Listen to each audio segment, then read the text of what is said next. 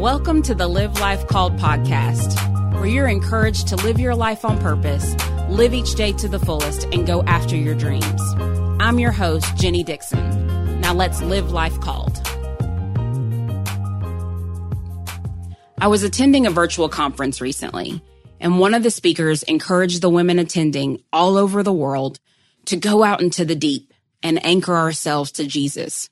It was a powerful message, but one that had me thinking of some of my family members who can't actually swim. Water is a powerful force, and if we aren't comfortable around deep waters, it can be intimidating. Water should be respected, even by those who are skilled swimmers. So as I thought about going out far enough to drop my anchor, I also realized that it's also far enough to drown. Now, Jesus wouldn't let us drown, but what do we choose to drown ourselves in other than him? We often drown ourselves in work, our kids, parents, spouse, activities, being busy, the community, the church, all worthy things, but not at the expense of never being fully immersed with God and in God. When we go a little deeper in our relationship with God, we find our purpose.